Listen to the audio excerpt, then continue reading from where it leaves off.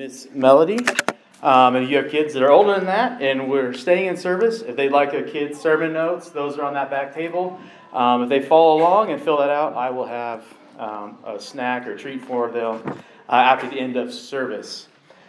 Well, if you weren't with us last week, we have begun our Christmas series in which we are looking at the Christmas story through the lives of the characters that make it up. At Christmas, some 2,000 years ago, the world was changed when Jesus was born. Hope, a Savior, was born, and God, as He always does, invited regular, ordinary people like you and me to play extraordinary roles in His story.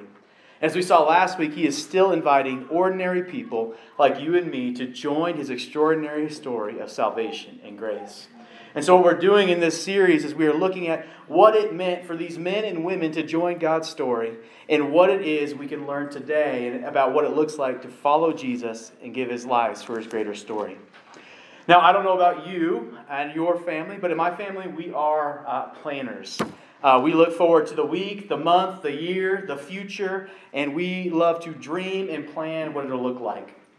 But if there's anything I have learned in life and in this past 5 years, it's that when we make plans, we will most certainly face interruptions, hiccups, and storms along the way. Sometimes those are as simple as a couple of weeks ago. We sat down on Sunday night and we looked at the calendar and planned out our week. Then we woke up Monday morning sick and it knocked out Monday and Tuesday and the whole week was thrown off. But sometimes interruptions are more than that and they come in the form of life-altering news, don't they? Sometimes the news is scary and bad. Sometimes it comes in the form of a diagnosis or a phone call or a shocking death or a pink slip or a serve notice. Or sometimes interruptions to our plans come in the form of shocking positives. Sometimes our greatest fears are relieved in a simple phone call. Sometimes we're offered a job, a promotion, an opportunity that wasn't even on our horizon. Sometimes we get the shocking news that we've been blessed with a child. Sometimes we get the offer on our house that is out of nowhere, but it's more than we could have ever dreamed for.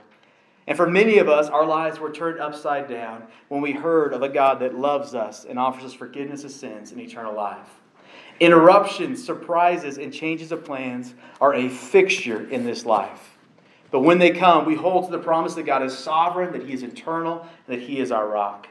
And so today we're going to look at the life of Joseph. And Joseph is a man who was faced with the ultimate interruption, shock, and change of plans in his life. And what we're going to see in Joseph's life is how it is that we should respond to those changes of plan. And we're going to see in his life what it looks like to surrender our will and to follow and trust in God's plan. So we're in Matthew chapter 1, and we're just going to read 18 through 25. So starting in verse 18, Matthew writes, "This is how the birth of Jesus the Messiah came about. His mother Mary was pledged or betrothed to be married to Joseph. But before they came together, she was found to be pregnant through the Holy Spirit. Because Joseph, her husband, was faithful to the law and yet did not want to expose her to public disgrace, he had in mind to divorce her quietly." So we're going to stop just for 1 second here and try and understand what's going on in this section of Scripture. Because here it says that they were betrothed or they were pledged to be married, yet it also talks about divorce, and Matthew already refers to Joseph as Mary's husband. In our culture, in our time, we do not interconnect all of those words together. So we're missing something. So let's try to understand what is going on. Well, in this day, a man and woman would first be betrothed or pledged to be married. Typically, the parents and families would negotiate and arrange a marriage. And when things were arranged, the family of the groom or the man would pay a dowry or some sort of price for that daughter's hand in marriage. And once that had been arranged and the dowry was paid, the couple would go to the synagogue and they would be betrothed or pledged to be married. This is essentially what we would call engaged today. But from a legal perspective, at that time, which they were betrothed or pledged, they were married in the eyes of the legal system. And so that's why we see this language of husband and wife. But after these papers were signed, after they were betrothed or pledged, Mary would have returned to her family home and Joseph would have returned to his. And this year, they would be given a year, it would give them a chance to get to know each other, to spend time together, to learn about one another without the pressures of day-to-day married life. Remember, this was an arranged marriage. They didn't necessarily know each other before that day. So this is a year to date, essentially, and get to know one another. The other reason that this custom was followed and was important was to ensure that the wife was not already with child. Even in the first century, they understood math and calendars, and they wanted to ensure that any child born was a proper heir, and that the wife was who she said she was under the law. And so they would spend this year of betrothal getting to know one another. And then a year later, they would return to the synagogue and be officially married. And then they would consummate the marriage. So there's more detail to that, but that gives you an idea of why we have all this language intermixed here. So that's what's going on. So back to the passage. We'll read verse 18 again. Matthew writes, "This is how the birth of Jesus the Messiah came about. His mother Mary was pledged to be married to Joseph, but before they came together, she was found to be pregnant through the Holy Spirit. Because Joseph, her husband, was faithful to the law and yet did not want to expose her to public disgrace, he had in mind to divorce her quietly. But after he had considered this, an angel of the Lord appeared to him in a dream and said, 'Joseph, son of David, do not be afraid to take Mary home as your wife, because what is conceived in her is from the Holy Spirit. She will give birth to a son, and you are to give him the name Jesus, because he will save his people from their sins.' All of this took place to fulfill what the Lord had said through the prophet. 'The virgin will conceive and give birth to a son, and they will call him Emmanuel,' which means God with us. When Joseph woke up, he did what the angel of the Lord had commanded him, and he took Mary home as his wife. But he did not consummate their marriage until she gave birth to a son, and he gave him the name Jesus." Let's pray. Dear Heavenly Father, we thank you for the faithfulness of Joseph in the model that we get in this story of what it looks like to follow you. And so, God, I pray that as we read and as we study and as we learn about you, Lord, I pray that we would open our hearts to what it is you desire to do in our lives. God, that you would call us to deeper surrender and deeper faithfulness in our life. God, if there's someone here that doesn't know you alone as their Lord and Savior, my prayer is that they would surrender their life and find their salvation in you alone.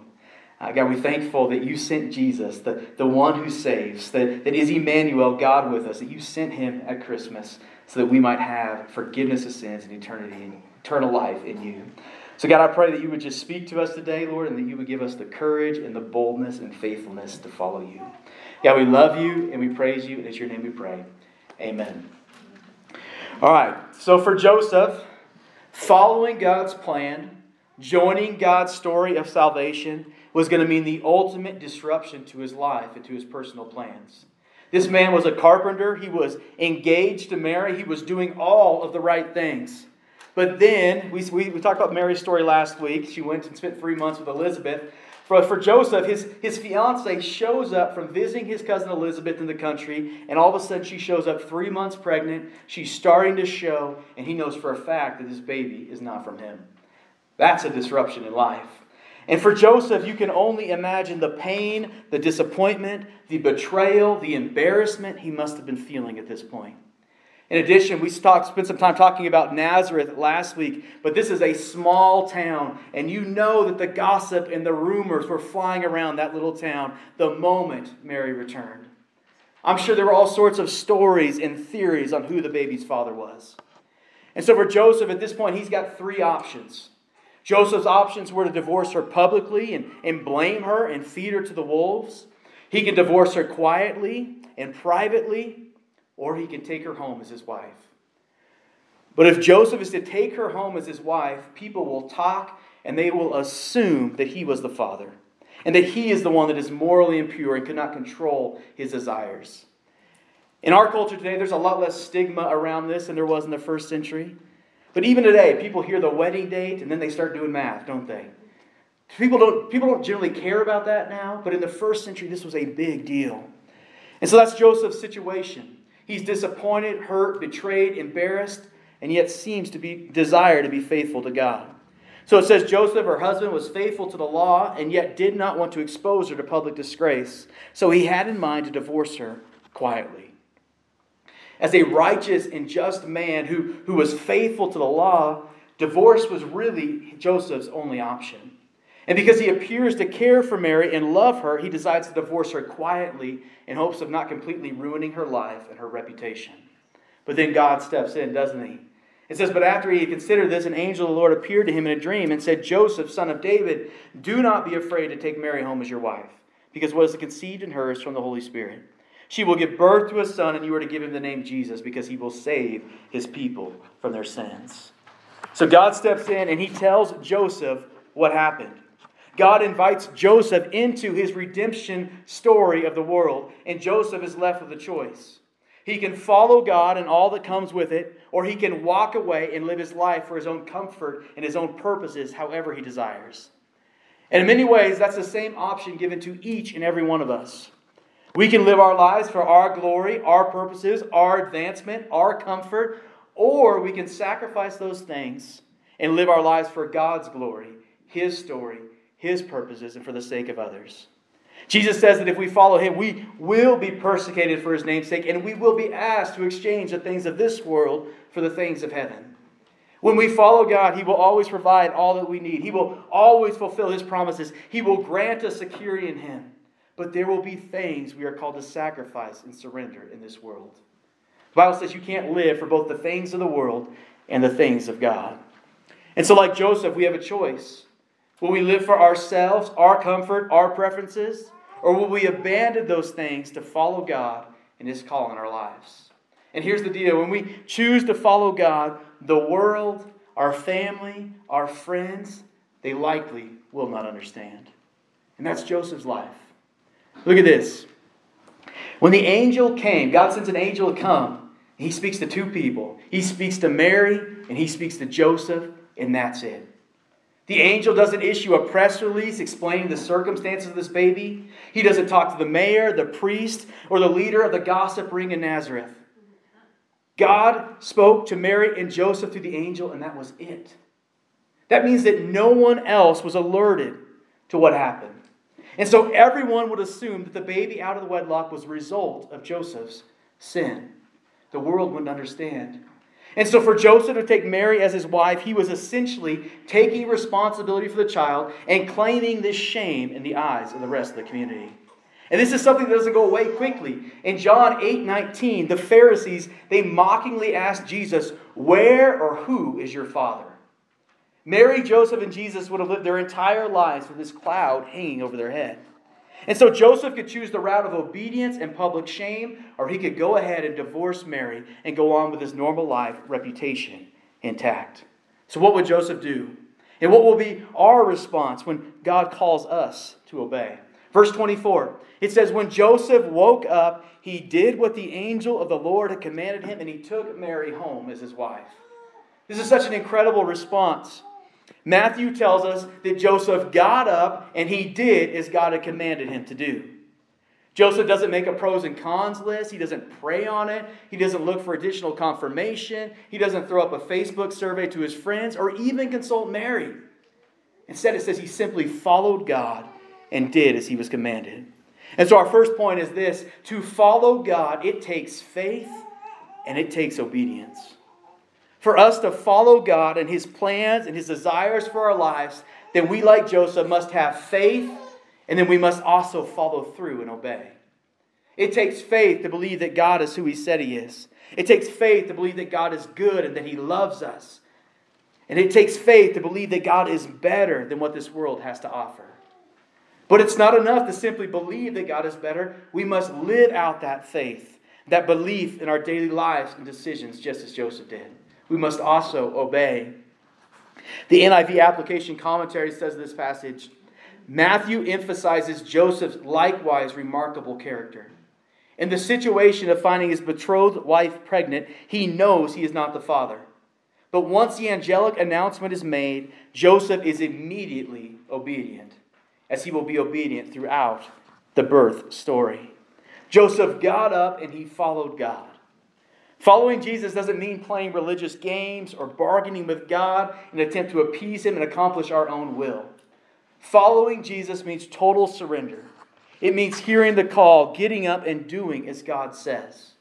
Joseph showed absolute faith in God, which led to the surrender of his plans for God's plans. That's our second point today. To follow God, it takes the surrender or the release of our plans for his plans. As I said earlier, I'm a planner. We as a family are planners. But to follow God, it takes a surrender of those plans we make. It takes a surrender, the letting go of our priorities and our preferences for God's plans, because we have faith that his plans are better and that they are good. Joseph's life here is interrupted in an abrupt way. But he trusts that God's plans are better, and he surrenders and lets go of his plans for God's plans. Taking Mary as his wife and Jesus as son meant the end of all of his dreams, plans, and preferences. The things he had prioritized, the things he valued, changed with one word from God and a step of obedience. We said it was a year from when you were betrothed to when you would be married. So in the short term, Mary and Joseph's plans were to get married. And in their culture, marriage and weddings were at the center of the community calendar. Marriages, weddings were a week-long celebration that we can't even quite grasp in our culture.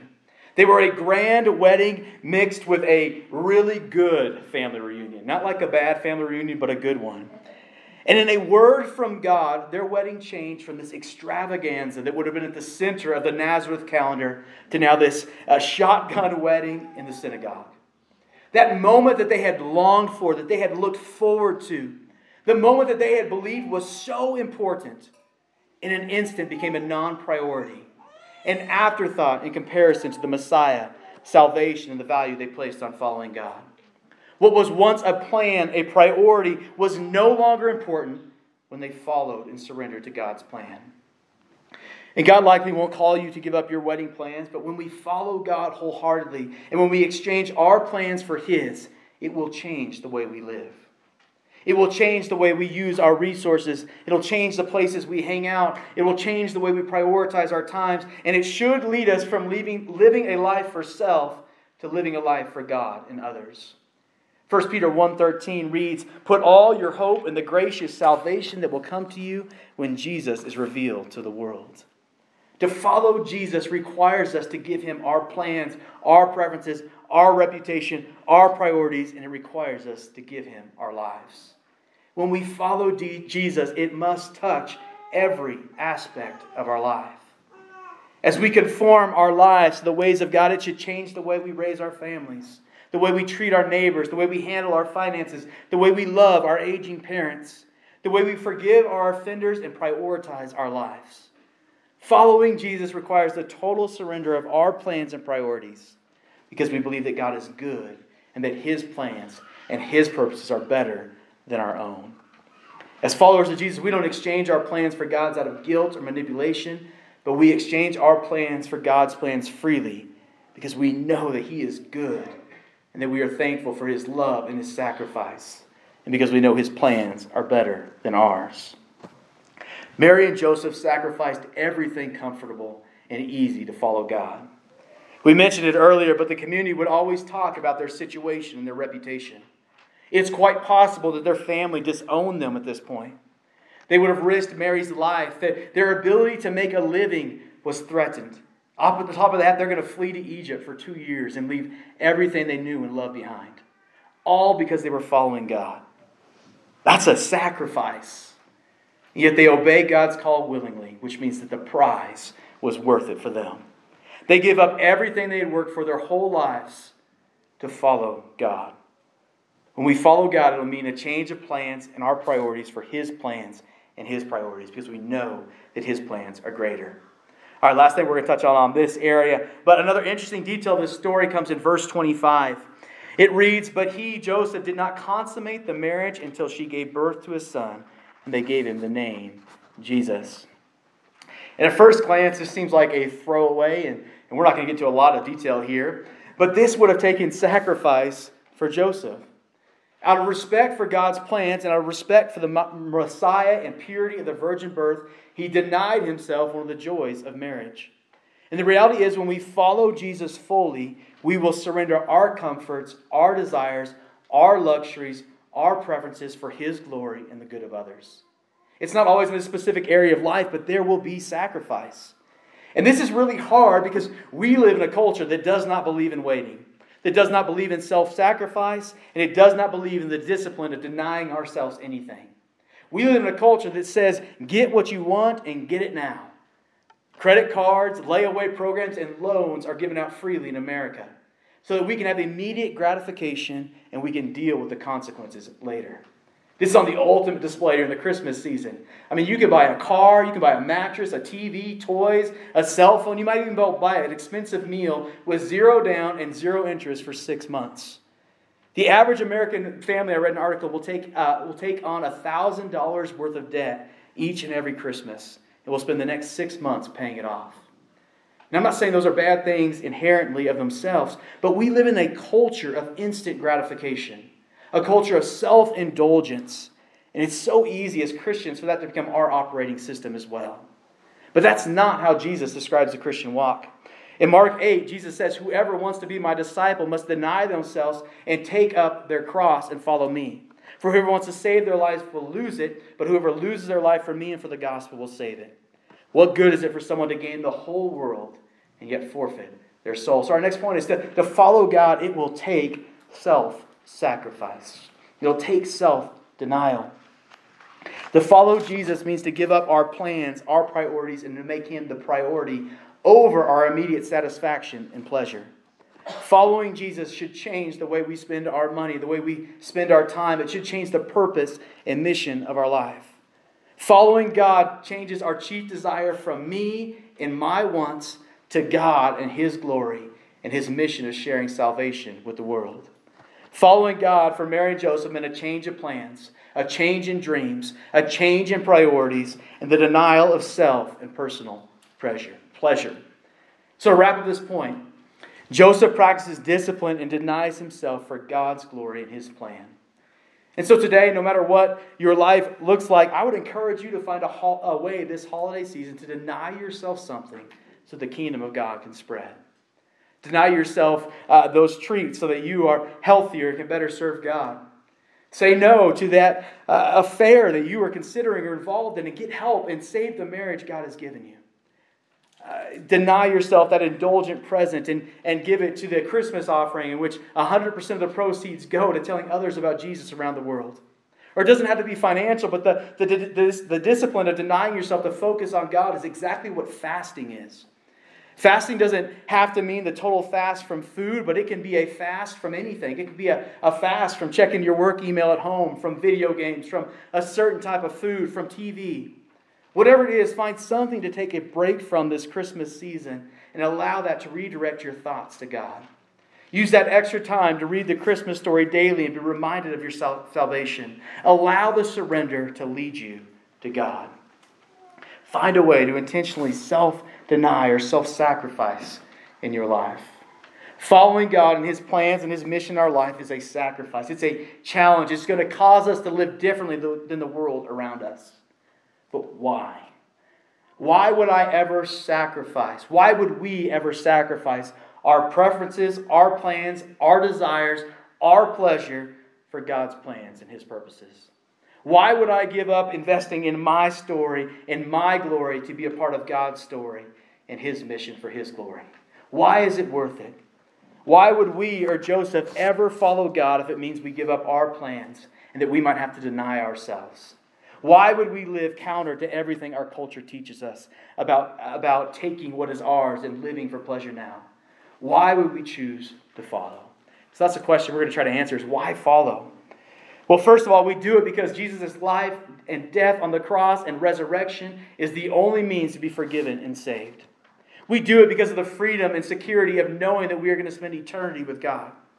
We do it because of the abundant grace and forgiveness we have been shown, and we want to extend that grace and love to others as well.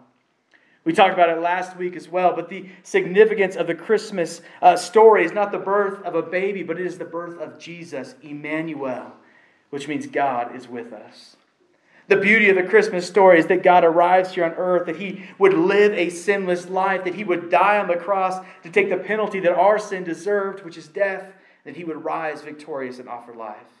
So the first reason and the main reason that we give up everything to follow Jesus is because it's Jesus alone that saves. Jesus says that He is the way, the truth, and the life. He says that no one comes to the Father except through Him. Jesus lived the sinless life that we couldn't live and then paid the sacrifice on the cross that we deserve so that we could be forgiven of our sins. That in and of itself is enough reason to give up the things of the world to follow after Him. Joseph, like Mary, gave up everything this world had to offer, but it was worth it because Jesus saves. Another reason we follow and that we trust in God is because He is faithful and He will provide what we need. We see that right here in this passage. Starting in verse 22, Matthew reminds us of God's faithfulness. It says that everything took place to fulfill what the Lord had said through the prophet. The virgin will conceive and give birth to a son, and they will call him Emmanuel, which means God with us. Hundreds of years earlier, God had made this promise and prophecy, and He was faithful to fulfill it. Just as He is faithful to fulfill every big thing in our life and every little promise in our life. God had long promised a Savior of the world, and He sends Himself to save the world. The history of humanity, the history of the Bible, is God reaching down to earth again and again to make things right with His people, to be in relationship with them. And in every one of those instances, God is faithful to keep His promises. And we see that here in the birth of Jesus. This prophecy of the virgin birth comes from Isaiah chapter 7, verse 14. And this prophecy was given to King Ahaz through the prophet Isaiah. The amazing thing about King Ahaz is he was a wicked and evil king. So much so that he feared that God was going to wipe the Israelites out because of him. And because he was so evil, he despaired, believing that he was unworthy and couldn't even pray and ask God to help him in the nation. So God sends this promise to the prophet Isaiah to King Ahaz. And the promise was that He, God, would not wipe out the nation. And the sign of that promise was that He was going to send a child to a virgin who would give birth to this son and He would save the world. And so God keeps His word to Abraham, to King Ahaz, and He delivers not only the Savior of the Israelites, but the Savior of the world. We follow God. We give up the things of this world because God is faithful. He is faithful in the big picture, and He is faithful to provide in the details of your life as well. So you can sacrifice, you can give up your life in order to follow God because you can trust that He will always be faithful to you and that He will always keep His promises. Another reason you can give it all up to follow Jesus because God is with us. We see that here in His name. He is to be named Jesus, and they will call Him Emmanuel. Jesus literally means God saves, and Emmanuel means God is with us. When Jesus ascends to heaven, He leaves the Holy Spirit, which means God literally indwells His followers. So when we are called to follow, when we are called to do something difficult, when we are called to sacrifice, we can do it confidently because God is with us. When God calls us to live out the Great Commissions, to tell others about Jesus, to love the least of these, to trust Him in a moment of storm or trial, to live somewhere that's not our preference, to do something difficult, we can do it because God is with us. And then the final reason you can sacrifice to follow Jesus is because He is worth it. The kingdom of heaven, eternity with Him, Jesus is worth more than everything this world has to offer. He is worth it. Jesus explains this in what's probably my favorite parable in the Bible. In Matthew 13, Jesus says this. He says, "The kingdom of heaven is like treasure hidden in a field. When a man found it, he hid it again, and then in his joy went and sold all he had, and he bought that field." I love that parable. It's so amazing and so challenging when we examine our lives and when we live, and how we live and what we prioritize.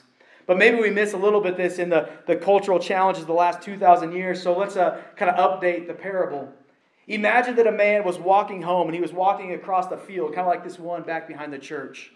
And as he was walking home across this field, he stubbed his toe on something and he paused to look down and realized it was some sort of a box. And when he opened that box, he finds that the contents are invaluable. They contain some incredible historic artifact or gold or millions of dollars in straight cash or if you're a baseball card, they have that one of 5 Ty Cobb rookie cards. Something incomprehensible in value. And so what does that guy do when he finds this box in the field? Well, this dude is somewhat shady, so he covers it back up and he goes to the landowner. He knocks on the door and he says that he would like to buy the man's land. As you can imagine, the man is hesitant to just sell his land, but our friend, this shady character, makes him an offer that is twice the value of Zillow, and the landowner agrees. Because this man knew the value of the treasure on the land, the value of what he had found, this man goes and he sells everything he has to buy that field. Because he knows the value of the treasure, he is filled with joy. It says as he sells everything he once valued. Isn't that amazing? 12 hours ago, this man had things that he deemed important and valuable in his life. But when he discovers a greater treasure, he sells, he forsakes those things without a thought. Because this newfound treasure is so much greater. I mean, this reminds me of Mary and Joseph's wedding. They would have dreamed of that celebration, that day, that moment, their whole lives. But then they give it up in a heartbeat because Jesus is greater. Helen Limmel wrote a phenomenal hymn in the early 1900s, which is always going to capture this image for me. The hymn is called "Turn Your Eyes Upon Jesus," and the lyrics go like this. There's light for a look at the Savior, and life more abundant and free. The chorus says, turn your eyes upon Jesus. Look full in His wonderful face. And then as you look at His wonderful face, the things of earth will grow strangely dim in the light of His glory and grace. I love that imagery. When we understand the glory and grace of Jesus, as we focus on Him, then the things, the pursuits, the glories of this world grow strangely dim in the light of the immense value of Jesus. It's Jesus. He is the only thing that will allow us the power to forsake the things of this world. It is seeing the joy that we have in Him that makes it worth the pain and the suffering as we give up the things of this world.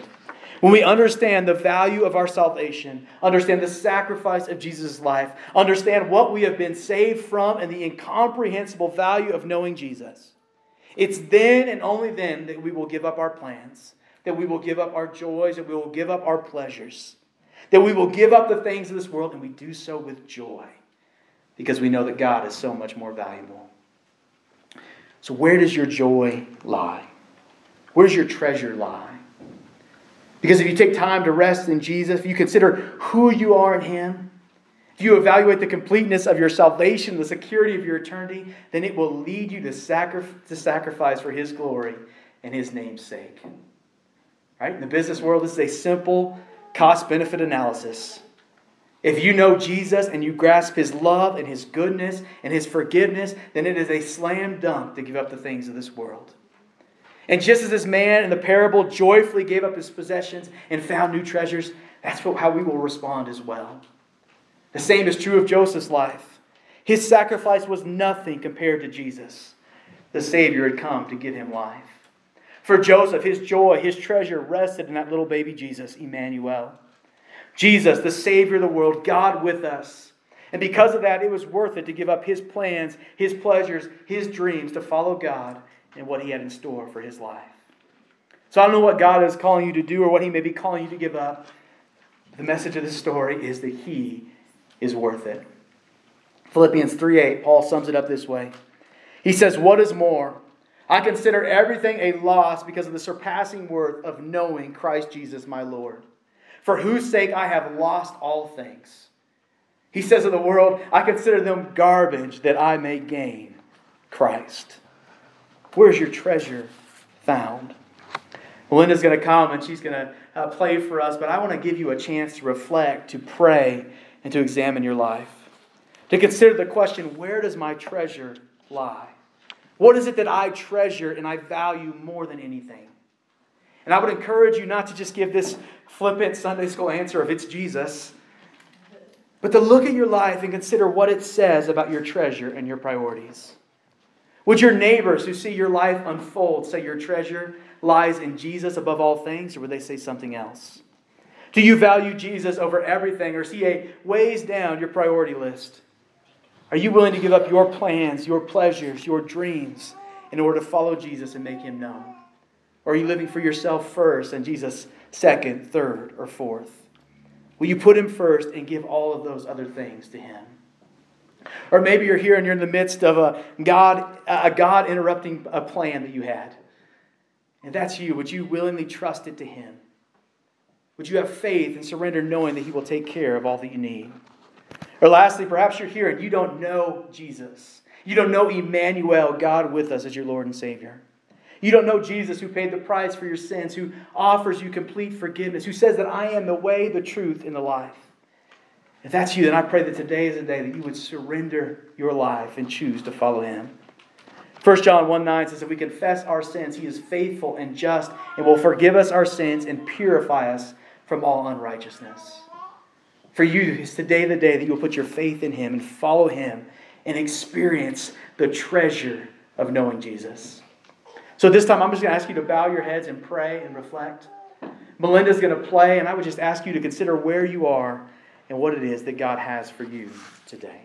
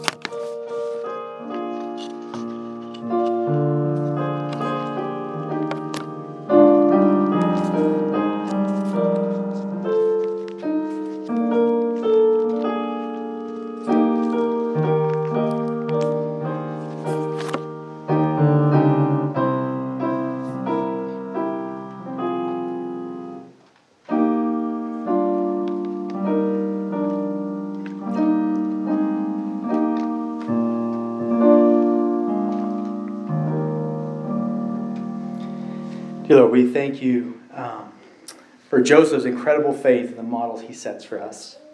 And God, I pray for each of us here that you would help us to not just know the reality of our salvation, but to feel it. That we would know how great the treasure is. And that we, like this man in the parable, would freely give of our lives to follow you because of how great and how worthy you are. And God, I pray that there's someone here that doesn't know you as their Lord and Savior, Lord, that they would ask their questions, that they would surrender their life, that they would find their faith and their treasure in you alone. And God, if there's someone here that has made that decision today or in the past weeks, would you give them the boldness to tell someone so we can celebrate that good news? God, we thank you that 2,000 years ago at Christmas that you sent Jesus. That you sent Jesus to save the world, to save us of our sins, to meet our greatest need. That He is still with us today. God, we find our hope and our treasure in you alone this Christmas season. God, we love you and we praise you, and it's your name we pray. Amen. All right, well, I've got a few announcements for us. Well, I got a lot of announcements for us, so you can sit tight. First of all, if you're new to Living Hope Church, there should be a welcome card somewhere in the area of you. If you wouldn't mind filling that out and placing that in the box on the back table, we would appreciate that. That's also where you can place your tithes and offerings if you consider this your church home. All right, in terms of announcements, small group generally meets here at the church from 6 to 7, but there will not be small group this week. If you got questions about that, come and talk to me. We are delivering some gifts that you guys have provided to a church planting family in Wyoming this afternoon. So we're excited about that. We have youth group and kids night, which meets here at the church on Wednesday nights from 6 to 7. We'd love to have your children and youth join us for that. Youth had their Christmas party last Wednesday. The kids will have their Christmas party this Wednesday, so please come for that. We have children's choir that's been practicing now for weeks, months. They're going to be performing next Sunday, December 19th, so please try and come and be here for that to support them. They'll be performing during the service on Sunday morning. We're excited about that. The giving tree has been in the lobby. Those gifts are due today, or if you don't have them today, talk with Melody or Casey or me and let us know. Those presents are being delivered on the 16th, so we need them at least by then. We're having a candlelight Christmas Eve service at 6 o'clock on Christmas Eve this year. That's great. Please grab an invitation. Those are some of those on the back table. Share those with a friend. If you're on Facebook, share our event, but just get that word out there, and please join us for that. What else I got here? The Lottie Moon IMB offering, we just talked about last week. Every dollar of that goes to support missions across the world. On the back table, there is a prayer guide if you'd like to pray for what God is doing around the world. It's an 8-day prayer guide that you can walk through with you or your family. There's also envelopes on the back table. Any money you put in those envelopes will 100% go to global missions. What else we got? I'm trying to read my own writing. Oh, there's a children's church schedule for like volunteers working in the children's church and the nursery. That's on the back table. If you're not on there and you would like to help, you can talk to Melody. It just takes a background check and a willingness to serve, but she would love to get you on that calendar. We mentioned it earlier, but we have a reception for Miss Summer after church. Please join us down there for that in the fellowship hall. And then we also have a budget meeting right after church. So if you're interested in the budget meeting, we'll meet pretty quickly right up here in the front, and we'll take care of that. If you don't care about the budget meeting, you can go ahead down to the reception, and we will join you as fast as we can. So thank you so much for being here today. That's a lot of announcements. It's like a mini sermon for you. Sorry about that. It'll get better in January, hopefully. Thanks for being here. We hope to see you again next week. We hope you have a wonderful week.